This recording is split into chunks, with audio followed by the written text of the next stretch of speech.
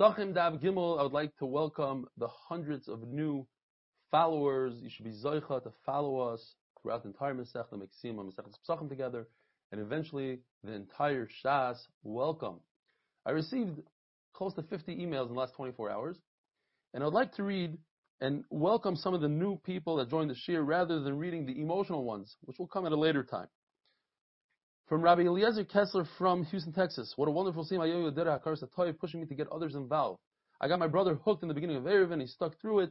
He told me he was crying yesterday when he finished. That brought tears to my eyes. He now is trying to get our father involved. We will see. Thank you again for all that you do. Eliezer Kessler, Houston, Texas. From Avi Mendelbaum in Moreshet in Israel. I just want to point out and welcome Joe Berry, who joined us in the middle of Erev. Joe lives about 8 houses up the block from me today. Eli Fagan joined us. He lives about 6 minutes up the block in the other direction. Thank you, Avi. This is from Avram Meir Fagish from New York, or how he calls it, New York. I just heard from an old friend of mine that he'll be joining this year for Psachim. Can you give him a shout out? His name is Menashe Roth from Brooklyn, New York. Have a wonderful day, Avram Farkovich. So, Psachim Dav Gimel is a continuation of Dav Beis. The word Or, as we know, means light, but when the Mishnah says that you do B'dikas Chametz Or La'ar Basar, is referring to the night or the day, and if it's referring to the night, it's a sarcastic way of saying it. You say Ar, light, instead of night. Don't bring a rice as the Gemara from a kohen standing on the Mizbeach performing the Avodah, and all of a sudden it says La'oira, which means it turns into day. He has to do Kiddush Yudai V'Raglayim, he has to wash his hands and his feet. So once again, you see that Oira means day, says the Gemara. You're right, Oira means day. We're talking about the word Or, and that's different. A woman who gives birth to a girl, she's tmeya for 14 days. Anything else from 14 days until day 80, in other words, 66 days, are tahar. No matter what dam she sees, she is tahira. If this woman miscarries in the middle of those 66 days, she doesn't have to bring an additional carbon. The carbon that she brings all the way on day 80 is enough. But if she miscarries on day 81, she has to bring an additional carbon. What if she miscarries Erev 81, the night of 80? In other words, Or. So it says, but you see that the Gemara calls it Or. In other words, the night of is called Or, and the Gemara says that's a great raya that Or is in fact night.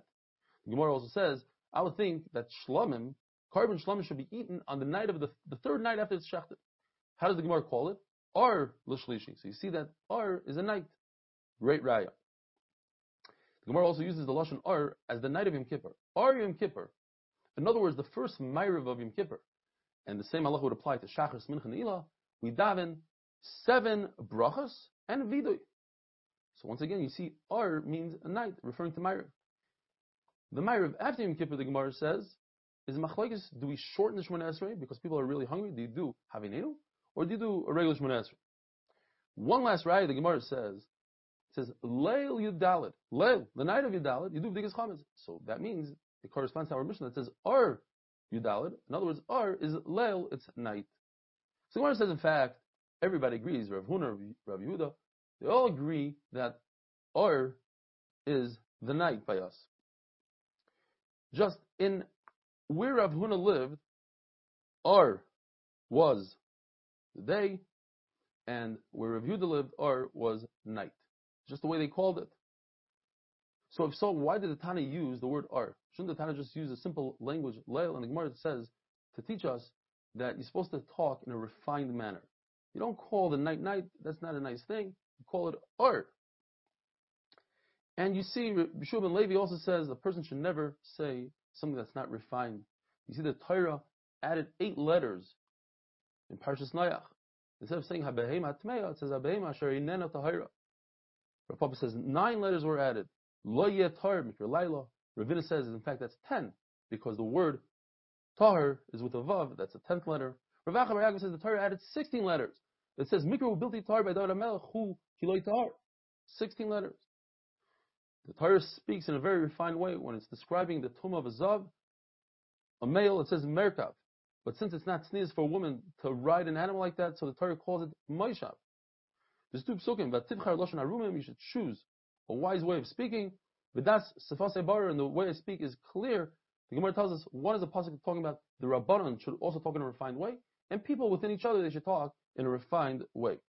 When a woman is frightened and scared, let's say she's riding a tall animal like a camel, or a donkey at night, or in front of David HaMelech, or by the mountains, then she rides like a man, which is a merkav, and not to the side of the animal, which is moshav.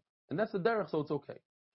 Once the Torah teaches us that you're supposed to speak in a refined manner, then we know the halacha is if the words are identical, the amount of letters are identical, so the Torah is going to always use the refined way. But if they are more letters to say the refined way, then the Torah chooses the kitzer, the shorter way, because a person should always teach a student in a short version. Here's a plug for the 8-minute daf.